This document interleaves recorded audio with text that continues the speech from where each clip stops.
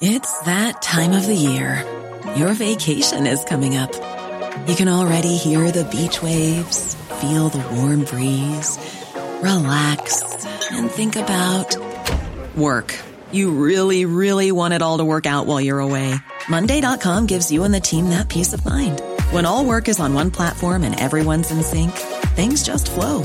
Wherever you are, tap the banner to go to Monday.com.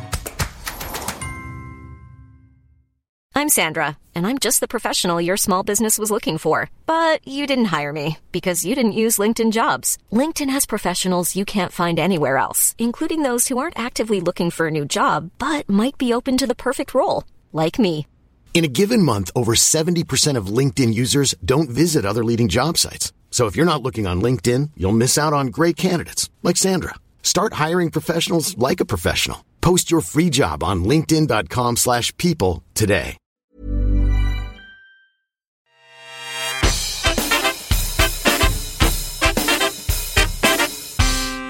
Hello and welcome to Black British Lives Matter, the podcast. I'm Lenny Henry. And I'm Marcus Ryder. This is the podcast where we explore why and how Black British lives matter, acknowledging and dealing with the racism we face, but wanted to go far deeper than that, exploring what it means to be Black and British, our culture, our joy and our pain. Marcus, could you tell us what we have in store today, please? Well, today, Lenny, we are looking at Black British food matters. We're looking at what food says about Black British culture and identity. Is there such a thing as a Black British cuisine? Is there racism in the food industry? And what on earth does decolonising food mean? A new concept for me. We will also be trying to finally answer the vexed questions of whether Ghanaian jollof is better than Nigerian, and if Trini roti is the perfect carnival food, or whether it should be Jamaican jerk.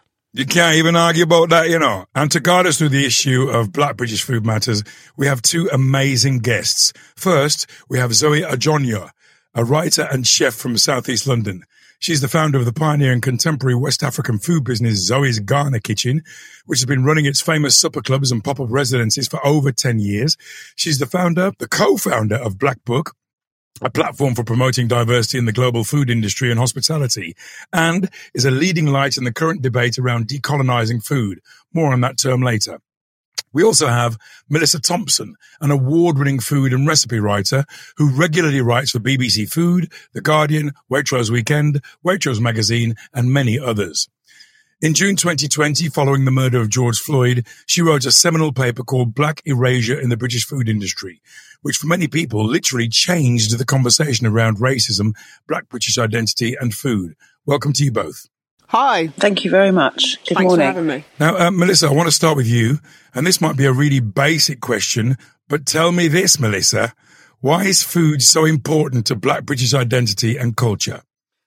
I think food is important to all cultures because it tells a story, and it involves so many different aspects. I mean, first of all, everyone has to eat for a start. So food ends up being a really good vehicle for discussions about lots of different things. And I think for diaspora, when you're not in the country of, say your birth or of, you know, your parents' birth, then food is such a tangible, evocative connection to a place where you may never have visited. So for me, my dad's Jamaican, my mum's Maltese, and I never went to Jamaica until I was in my early 30s, I think, or late 20s. And but then my dad cooking, you know, sort of ackee and saltfish, my mum rolling dumpling.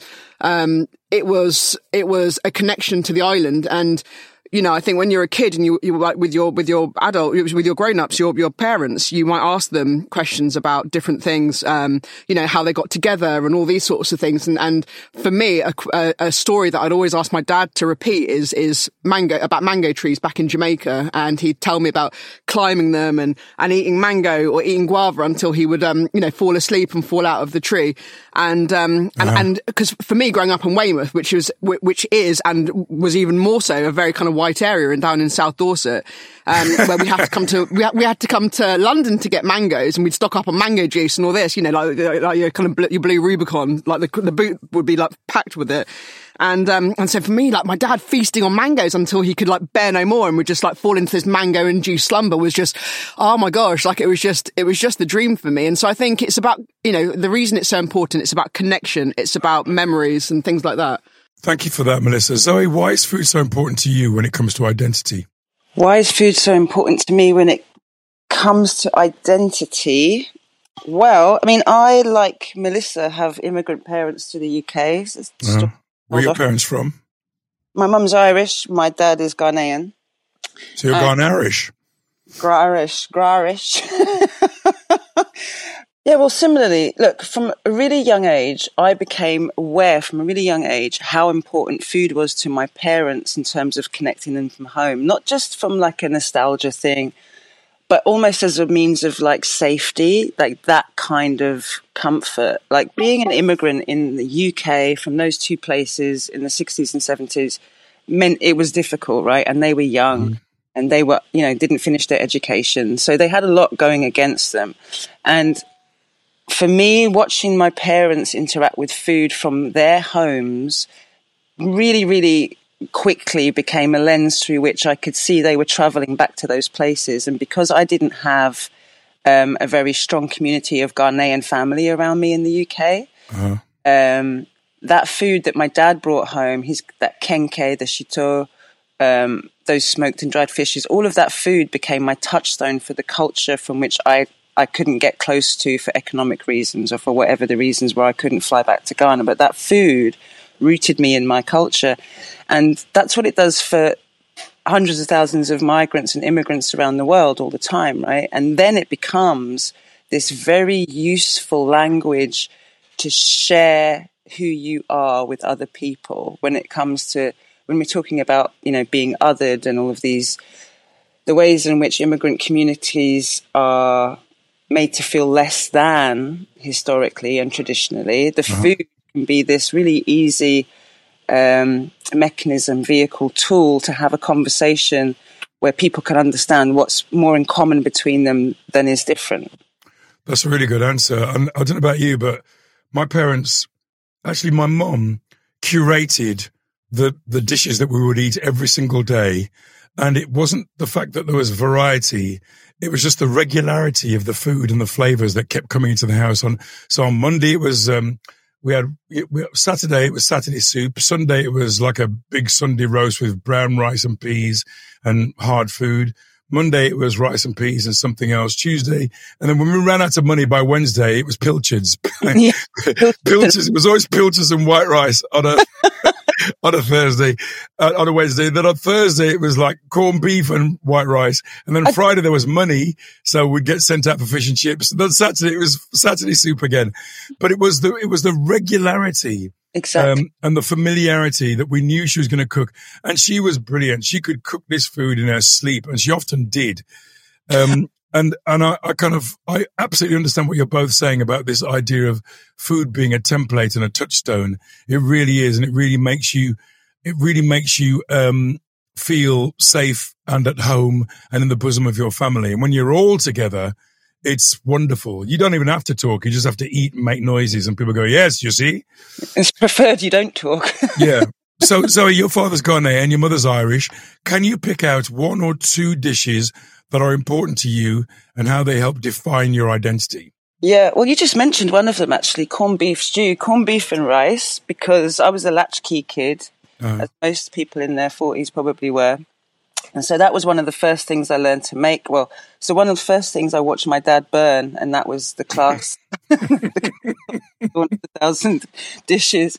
But yeah, because it's so simple, but yet, it's a handful of ingredients: onions, tomatoes, a little bit of heat, corned beef, some boiled eggs, white rice, and you can whip that up. You can, I was like 7, 8, coming home from school making that, it's your parents were irresponsible. What you were cooking when you were 7, 8 years old?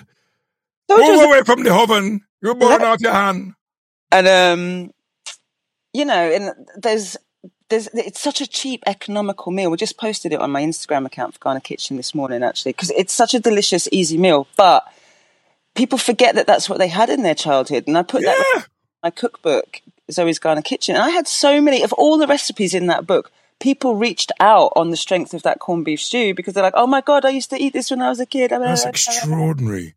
And what's the other dish? And the other one is going to be groundnut soup, because basically peanut butter stew, this gorgeous, gorgeous, gorgeous one pot of sweet, spicy, piquant. It's like the essence of West Africa, whether you're Senegalese, Nigerian, Ghanaian, from Mali. All of us have a reference to a groundnut stew or groundnut soup. And it's So what's in it? Describe what's in it. So it's basically something I call a chale sauce, which is a blend of tomatoes, onions, Scotch bonnet, a little bit of garlic, loads of ginger. Then, if you're making a meat version, you kind of like stew the meat in with that tomatoes, curry, some chili, and then basically add a jar of peanut butter, Lenny. And a jar? I'm not talking none of your cheap rubbish. I get some good quality, no extra salt or sugar. Organic if you can. And it's the most insanely beautiful dish in the world. And that is the dish that launched the brand, Zoe's Ghana Kitchen. Went on to become a signature dish. But that's what I cooked outside my front door. And that's what you inject with insulin before you eat that. It's like when you eat it, I swear down, and everybody agrees, it's basically like you've just been hugged by God. It's like there's a big blanket of love getting wrapped around you. Melissa, what about you? Can you pick out a couple of dishes that define who you are and why? Yeah, sure. I mean, just to say, I can concur. Zoe's groundnut soup is pretty good. I had it in when she was in Brixton. It's beautiful. And I think for me, I mean, like talking about my I've got so many dishes, but looking sort of towards my more Jamaican side, then I think curry chicken, because it was the only dish that my grandma, and I say that she taught me to make it, and I think I don't want to over-romanticize this. Like, I was in her kitchen, and she lived in Darlington. My grandparents lived in Darlington. We lived in Weymouth. And so to get there was this horrible 6-hour drive that when you're a kid, it just feels like forever. And I think even my parents probably felt like forever too, with us two in the back kind of moaning all the time. And then we'd get there and there'd always be a pot of curry chicken and rice and peas, always made with kidney beans, never gunga peas. And it was so good. I can't express how tasty her curry chicken was. We talked in the intro about the idea of decolonization of food. That's a term that I hadn't heard before, and I'm sure lots of listeners won't have heard of decolonization of food. What's decolonization of food? It's removing the kind of colonial aspects, like through the colonial lens through which we view food. And for me, so decolonizing food is when we did the shoot for my book, for instance, and I have a coleslaw recipe in the book, and me and my friend Melek, who was part of the team making the food, and we were talking about how we are making matchsticks with the vegetables. We're not julienning our vegetables. We're cutting them into matchsticks. And and Zoe touched on it, talking about like escoffier and the way that people assume like say French food to be the best and kind of European food. Again, I mentioned about how people say about the Mediterranean diet is the healthiest in the world. Like what? Where does that come from? It is a healthy cuisine. It has unhealthy elements like every cuisine, but I guess it's about this hierarchy, right? Where different cuisines come from. And I think it's just about kind of removing this assumption that food cooked by white people, that food from white cultures is better than food cooked by black people. And obviously white and black people cook food from all around the world, but foods that kind of originate within those different cultures. And it's really kind of endemic. I mean, there's been kind of attempts to try to rectify it for a long time, especially over the last couple of years. But it's so ingrained. I collect Jamaican cookbooks, and there's quite a lot of old ones. There's of course the classic Rusty Lee cookbook, and there are some newer ones, but there are very few that are presented in a way like a Mary Berry, which is kind of primetime TV, or a Paul Hollywood. There are very few that are presented like Ottolenghi or Gordon Ramsay or Jamie Oliver in a kind of very high-end, fine dining way. And I do wonder if there's been this kind of weird, when I watch MasterChef and programs like that, where they appropriate every single culture and go, we're doing this in a Japanese style, or we're doing this in an African, we're making a jollof this, or we're making a kind of a stir fry that. I do wonder where Caribbean and African cuisine sits in terms of fine dining, because you just don't see it on primetime television and in primetime publishing. And I think that's a huge lack. I think, with sort of, you're talking about appropriation and things, and you have Marco Pierre White, who did Jamaican chicken, and the only ingredient in that was 3 stock cubes, literally 3 stock cubes, and he had the audacity to say that when he goes to Jamaica, this is what people cook for him, and it made me laugh, because obviously if that was the case, I think he'd get sort of hounded out, right? And I think actually what's interesting, Lenny, is when you're talking about fine dining, I think I was talking to another friend who runs a restaurant in Brixton, Shishuru, a Nigerian restaurant, and she was saying that sometimes, like, black people, and this is something I hear a lot, that black people can almost be our own worst enemy when it comes to supporting food places, restaurants. And when you have, I think the problem isn't so much high end, because you've got Ikoyi, you've got Akoko, but it's more mid-range restaurants and representation, because I think there's an expectation with black food that it should be cheap. It's about value, right? This is a conversation about value, and it's one that I've been having for like over 12 years in the UK. It's like, the problem is like the white gaze teaches us, right, as food consumers, what is valuable and what isn't valuable. Over time, Escoffier and fine dining and Michelin have presented to the world a version of what is good and valuable and important. And because there's lots of reasons why, but colonization is one of them, right? Africans traditionally haven't had careers in the culinary arts because we were too busy fighting. We were eating to survive, essentially, right? There wasn't time to play around in the gastronomical arts. Over that time, there's not been any value attributed to that as a career, as a profession. It's something that your mum or your grandmother feeds you at home, or your dad if you're lucky, right? Therefore, it hasn't translated into the high street as being valuable. So is there a correlation between how much people respect a culture and how much they respect the cuisine? Yes. Yeah, because I think it's where it's like, if I say to you, well, maybe not you, Marcus, but if I say to you, if I said to someone else, right, as someone like, okay, a white person, that I'm going to go out for a fancy dinner, what kind of cuisine are they going to think that I'm talking about, right? Like, you could even ask me and I'd say French. Yeah, okay. You can ask me, I'll be honest. So French, right? Or kind of like, maybe at a push, like modern British, whatever that means. And then it's like, I'm looking for a bit of comfort for food. People then might think, oh, what, you're going to go and get like some fried chicken or something, or kind of like, not to be disparaging about fried chicken because it holds a very special place in my heart. Fried chicken's dope. Oh God, it's just the best. It's the best. It's that thing of our food was the traditional image of black people from a certain time period was of serving food to white people. The thing of slavery and, our forefathers serving this food. How interesting that the most racist people in the universe were eating very, very black food. In the South, in America, they were eating, pigtail, oxfoot, cowfoot, tripe, gizzards, innards, chicken neck. They were eating this was food they threw away and our forefathers made taste nice. And then they wanted it back. Yeah. So, and now black people can't afford oxtail because it's been gentrified. I know, yeah. You can't afford chicken back now in Jamaica. It's too expensive.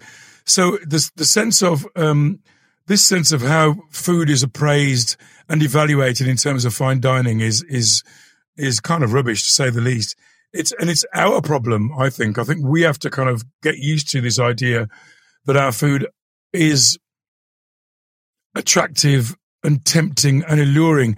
When I go to the Pink Teacup in New York, I don't know if it's still open, but it's always full. It's soul food. It's grits. It's huge pork chops. It's everything smothered in gravy, and it's the most delicious food. Far too much of it, but it's the most delicious food you've ever had. But this is very much down-home southern soul food, and it's packed with white people. There will only be like 2 or 3 black people in there, but it's packed with white people. And I think we could do the same here. Rusty Lee's restaurant, when it was open in Birmingham, whenever I went, it was always full. And I don't know why she didn't keep going with it. I think it was, I don't know what it is for us. I think there's Friday, Saturday is a good night, is good. Sunday lunchtime is good. But the early part of the week is difficult. And it's not like French or Italian posh food. It's kind of, people want to eat our food on a Friday night or a Saturday night. But I'm frustrated by the fine dining thing because I know we've got it in us. When I go to the Caribbean or go to America and I eat food that is black centered or third world centered, I do get a proper sense that this could be something that everybody could eat and enjoy, not just on a kind of Friday I'll have a bit of street food, not just that kind of food, but proper, occasional nicely meals. Presented food. And it's often when you watch MasterChef, the presentation that gets us in trouble. But that's really interesting. Me. I don't know if you're aware of the hashtag on social media of hashtag ugly, this ugly delicious, right? Where people talk about, I don't know, and so like things like curry, people say is ugly delicious, or maybe like oxtail and stuff like that. And I can't get into it because I'm like, to me, if I look at a plate of oxtail, then that's not ugly delicious. It's just pure delicious. It's beautiful because I know how it's going to taste, and it's about association, and it's just like it's crazy. Think about the Frenchies. They disguise things, cochon or saucisson. They disguise what something is. Because if you say cow foot, when we say cow foot, we go, all the kids go, cow foot. But, when you gussy it up in French or Italian, it sounds nicer. People sit on a menu and go, oh, that looks nice. Yeah. What is it? I'm curious about, so in the recording studio, we've only given you water and coffee. Now, here's a confession. Right, Lenny and I were thinking, when we were thinking about names for this podcast, we were going to call it Saturday Soup Conversations because people just talk. Yeah, I know you lost the argument, Lenny, right? But Saturday Soup is a great name. But people talk more over food. Do you think that we should be serving everybody food in these podcasts? And do you think Saturday Soup Conversations would have been a better title to go with? Well, if you start serving food for a start, I hope you get me back. Because what about if we both cooked something simple and brought it in, and then we asked you to bring in something, and we tasted each other's food and talked about it? Would that be a nice thing to do? I think that'd be an amazing thing to do. Like, I think food is so evocative, and it's so I think actually over food, I think food only enables good conversation if the food's good, because if the food's bad, then I think you end up talking about how bad the food is, and it can still be quite like a unifying experience. But I think if I've been to a restaurant and the food's been bad, it's like, oh my God, this is really bad. And sometimes it's quite a funny conversation.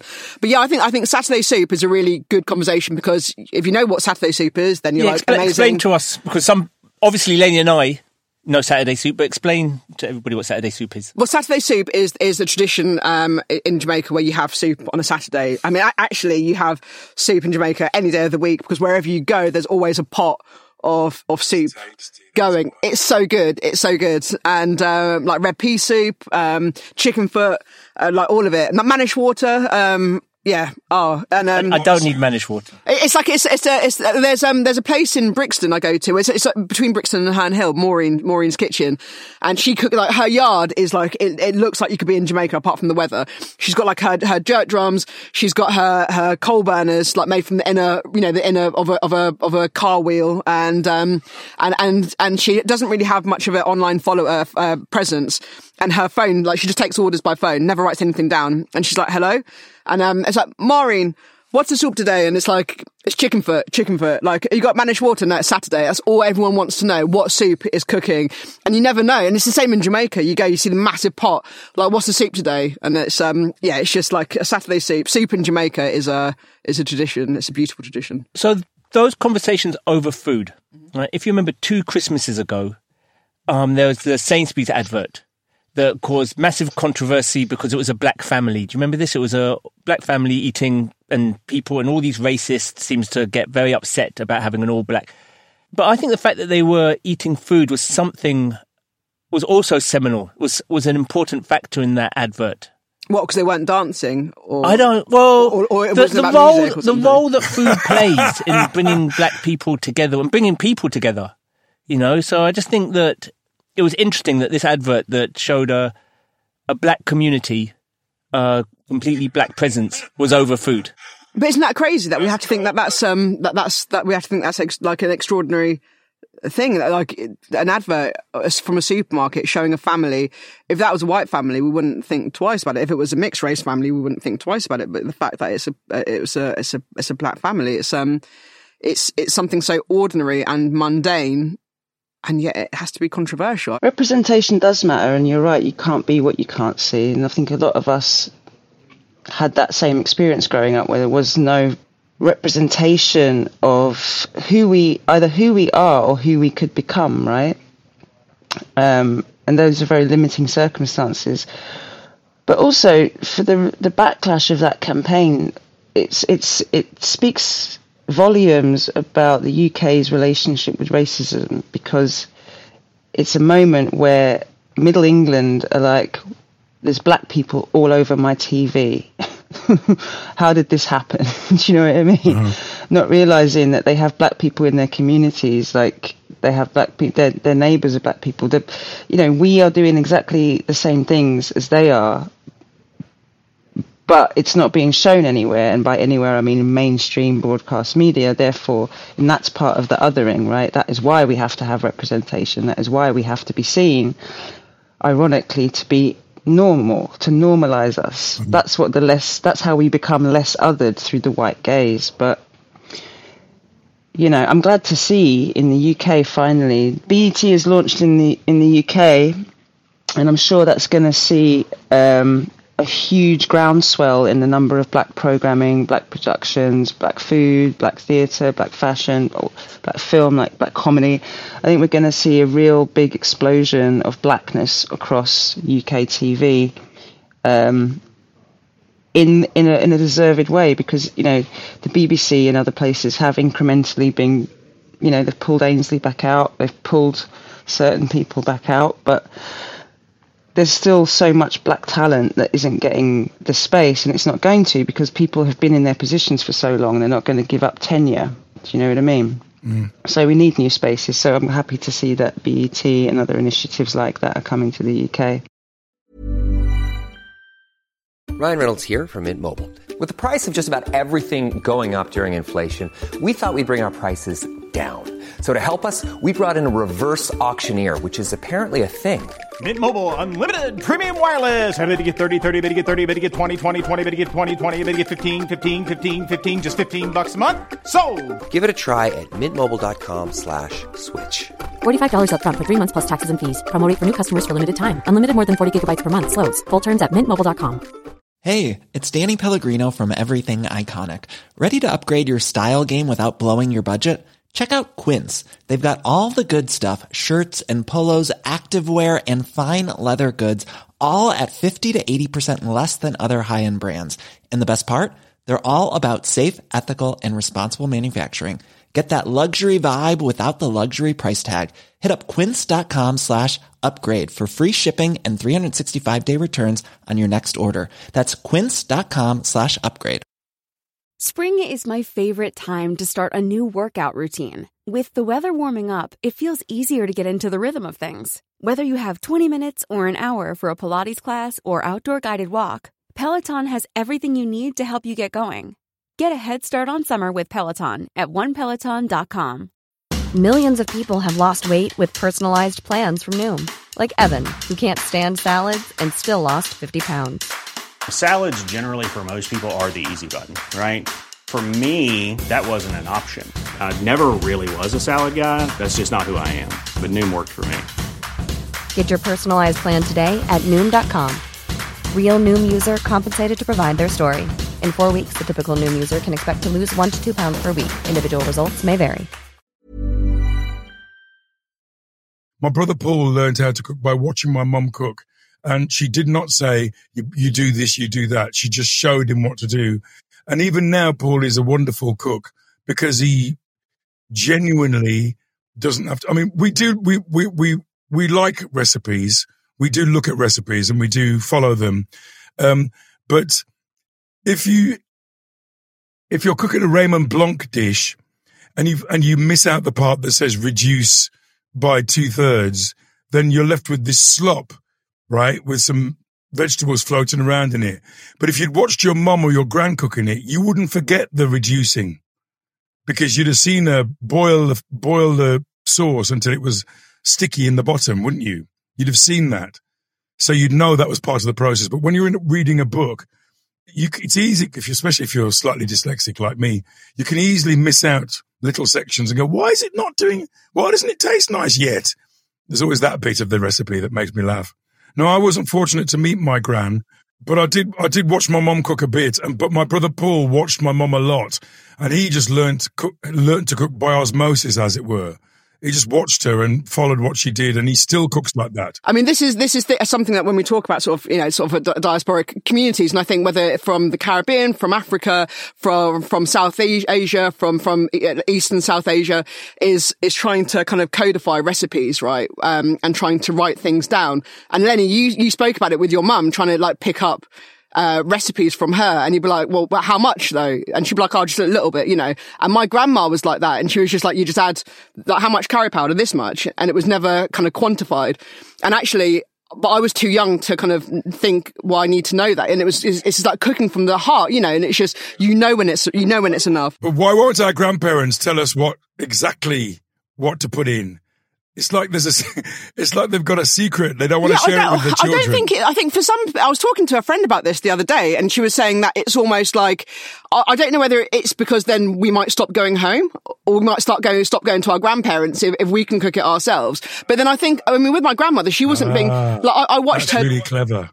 If I tell you exactly what's in it, you won't come back again. You'll just be cooking it by yourself at home. But I think my grandmother, it wasn't kind of any cloaks and daggers. It was just like, it's this much. It's 2 spoonfuls. I think that actually speaks to a fundamental difference in culture. Absolutely. I think there's a very European concept that you have recipes, and the recipes are exact, of which you have a spoonful, 1 teaspoon of this, half a teaspoon of that, whereas there are other cultures, including African and Caribbean cultures, I think, where it is not recipes are not conveyed in the same way. Yeah, I suspect. Yeah, but completely, and I think this is part of the thing about that. That's why a lot of recipes, I think in African and Caribbean communities have been passed down orally, because actually, when you're talking about a spoonful of curry powder, it depends what curry powder you're using, and everything's going to have different impacts. So it's not just having this prescriptive recipe, but cooking with your eyes and your nose, and even when something's marinating, it's like you kind of smell it. Does that smell right? And there are so many dishes that I never measure what goes into it, but I know when it smells right. Are Black Britons losing our cultural diversity? The more immersed in British culture we get, are we slightly foregoing our thing? Because our thing is considerable. Our food, our station, our swag, our style, it's considerable. When we decide we're going to cook our food, it's always good and people love it, even if we cook it badly.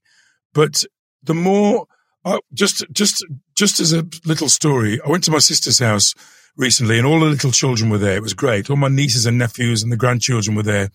And there was a moment when we had to eat. And Bev had cooked Saturday soup and rice, and there was some fish, right? Delicious. So all of the people my age, 50s, 60s, started to serve themselves with the food. Guess what the mums, the children, ordered for their children in that space? Deliveroo. So what happened was, as the grown-ups started to eat chicken and rice and fish and whatever from Bev's kitchen, Deliveroo came and they bought pizza and chicken and chips and McDonald's, and the little children ate that. And when I was a kid, we would have all eaten the same thing. But when I said to my niece, why have you ordered that? She said, oh, they won't eat Nan's food.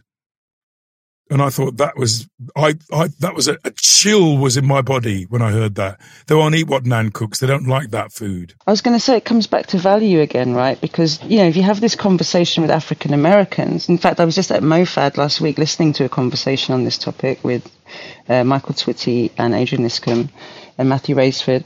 And they're talking about, communal hands in the African American community since slavery were, black people were the cooks, right? Black people created the food of modern America at the end. And but there's inherent value in that African American culture in passing down foodways to younger generations. Like, it's inherent in the culture in the South. And I think that there is an absence perhaps of that. Like, the Black British experience is really different to the Black American experience, the African American experience, for lots of reasons we don't have time to delve into right now. But I do think there is a thing where we are second, third generation ex-Commonwealth coming off the boat, so to speak, to this country, but having a different relationship with the colonizer and a real desire to assimilate beyond what anybody else would conceive reasonable. And in doing so, in that assimilation, things like food culture does go by the wayside. I mean, I don't think there's many African families where that would be happening, honestly, still today. But I get the point that and also, we have to be careful in making ourselves accessible, right? And I do that with air quotes around it. And I've had this complication as a cook myself, trying to translate somewhat West African cuisine and ingredients to a predominantly white UK audience, and having to tread a really difficult tightrope between expressing what is inherently considered traditional in air quotes, and then bringing myself and my experience of food to it without, for want of better language, bastardizing it. Do you know what I mean? So there's so many multi-layers within all of this, and it's like embracing the culture, sharing the culture without diluting it too much.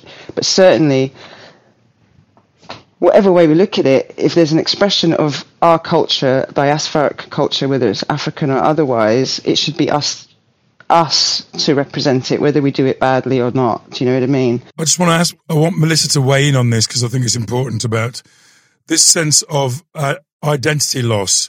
Is the fact that we've all managed to assimilate so well affecting how our culture is disseminated? I almost, from my experience, and obviously I can only speak from my experience and people I speak to, my friends, I kind of think with our families, especially the first generation, the first people to kind of to arrive in this country, I think there was a kind of a real push to assimilate. And and obviously there would have been things that were instinctive, like in terms of food, cooking food from the country of origin.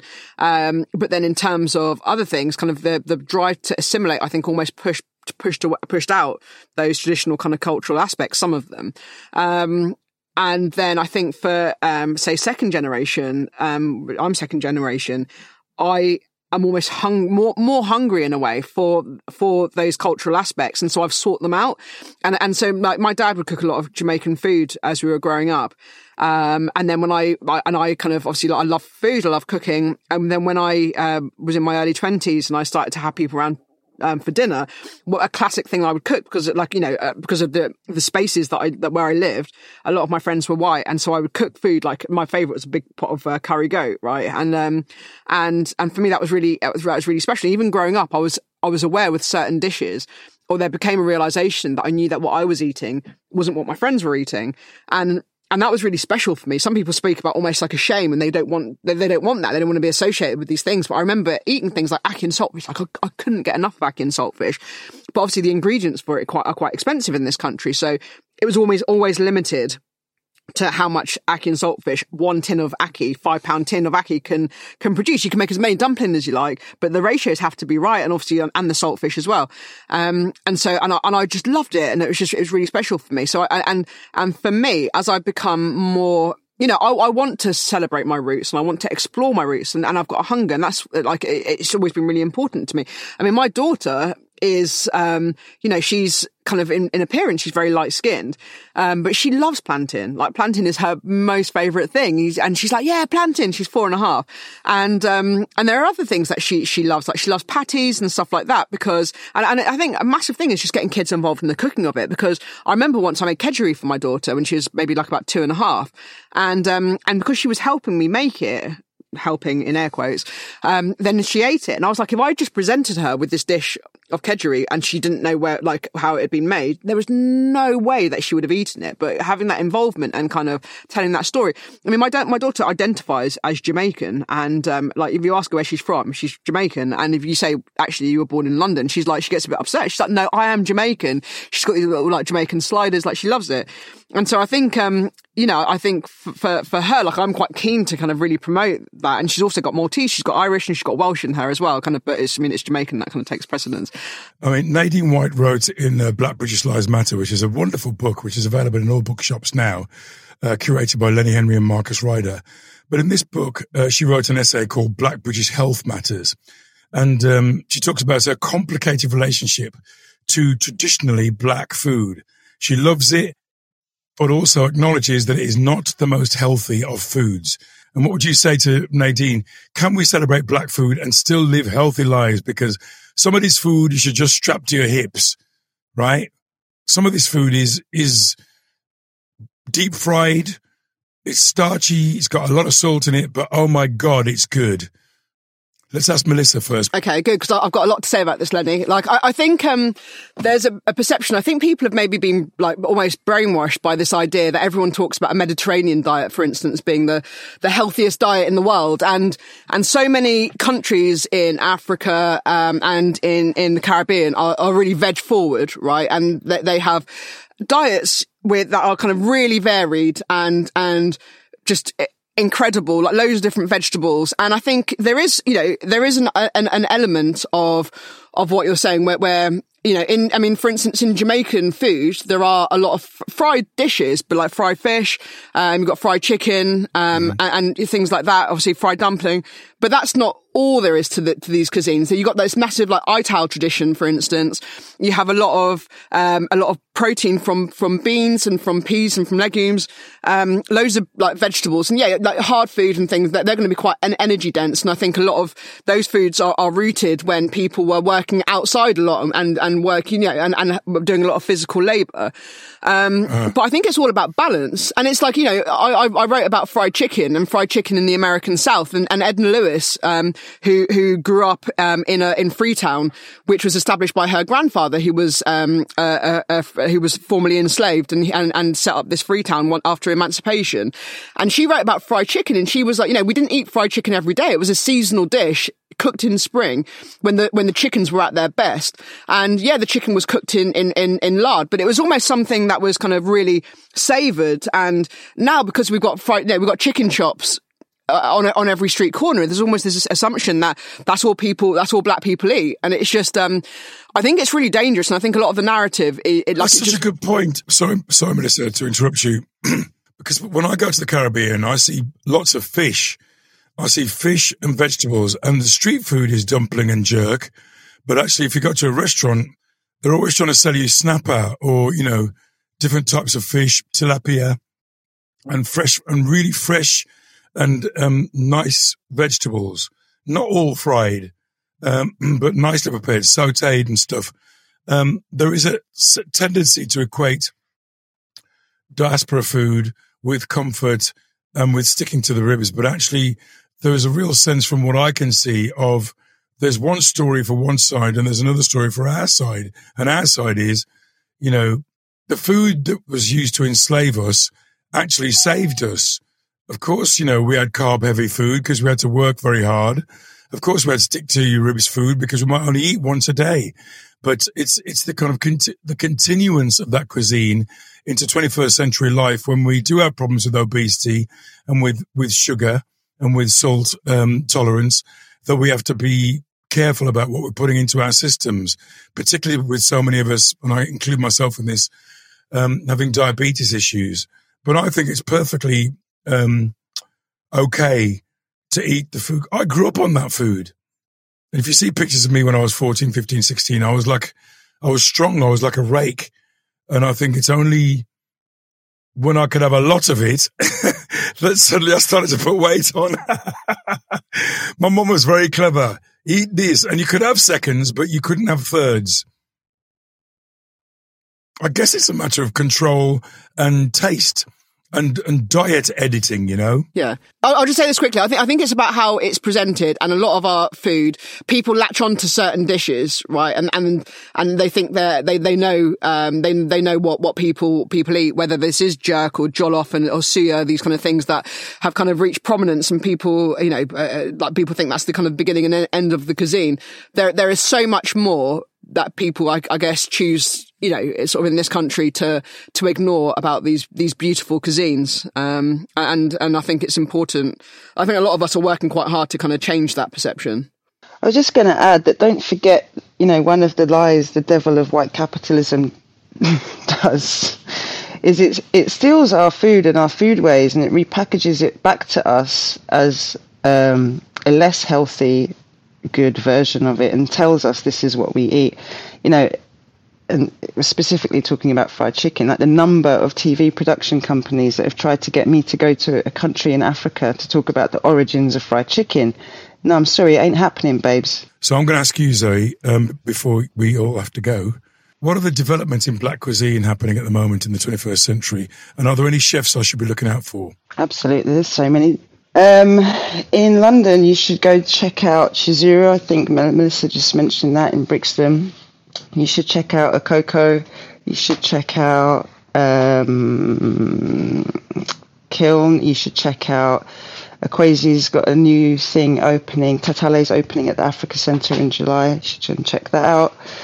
But also go and give some love to your mum and pop shops. Go to the 888s, to the places in your local communities where, there's the small places, the independents, where they do that proper grant. I've never got anything left.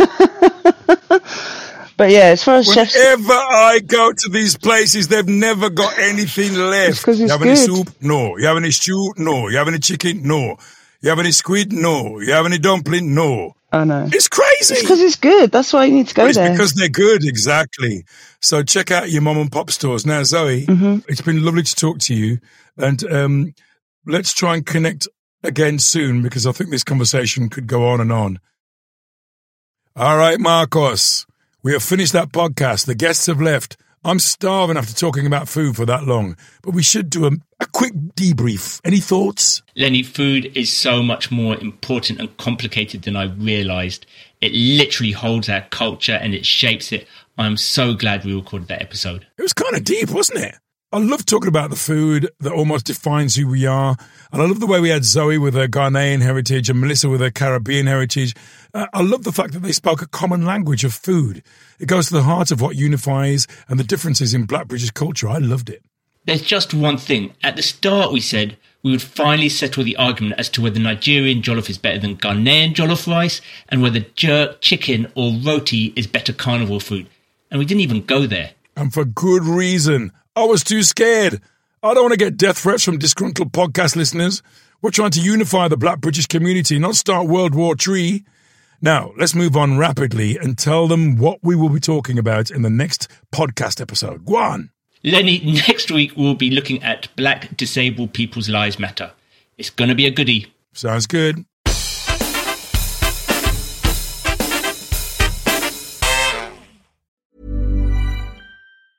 Hey, it's Danny Pellegrino from Everything Iconic. Ready to upgrade your style game without blowing your budget? Check out Quince. They've got all the good stuff, shirts and polos, activewear, and fine leather goods, all at 50 to 80% less than other high-end brands.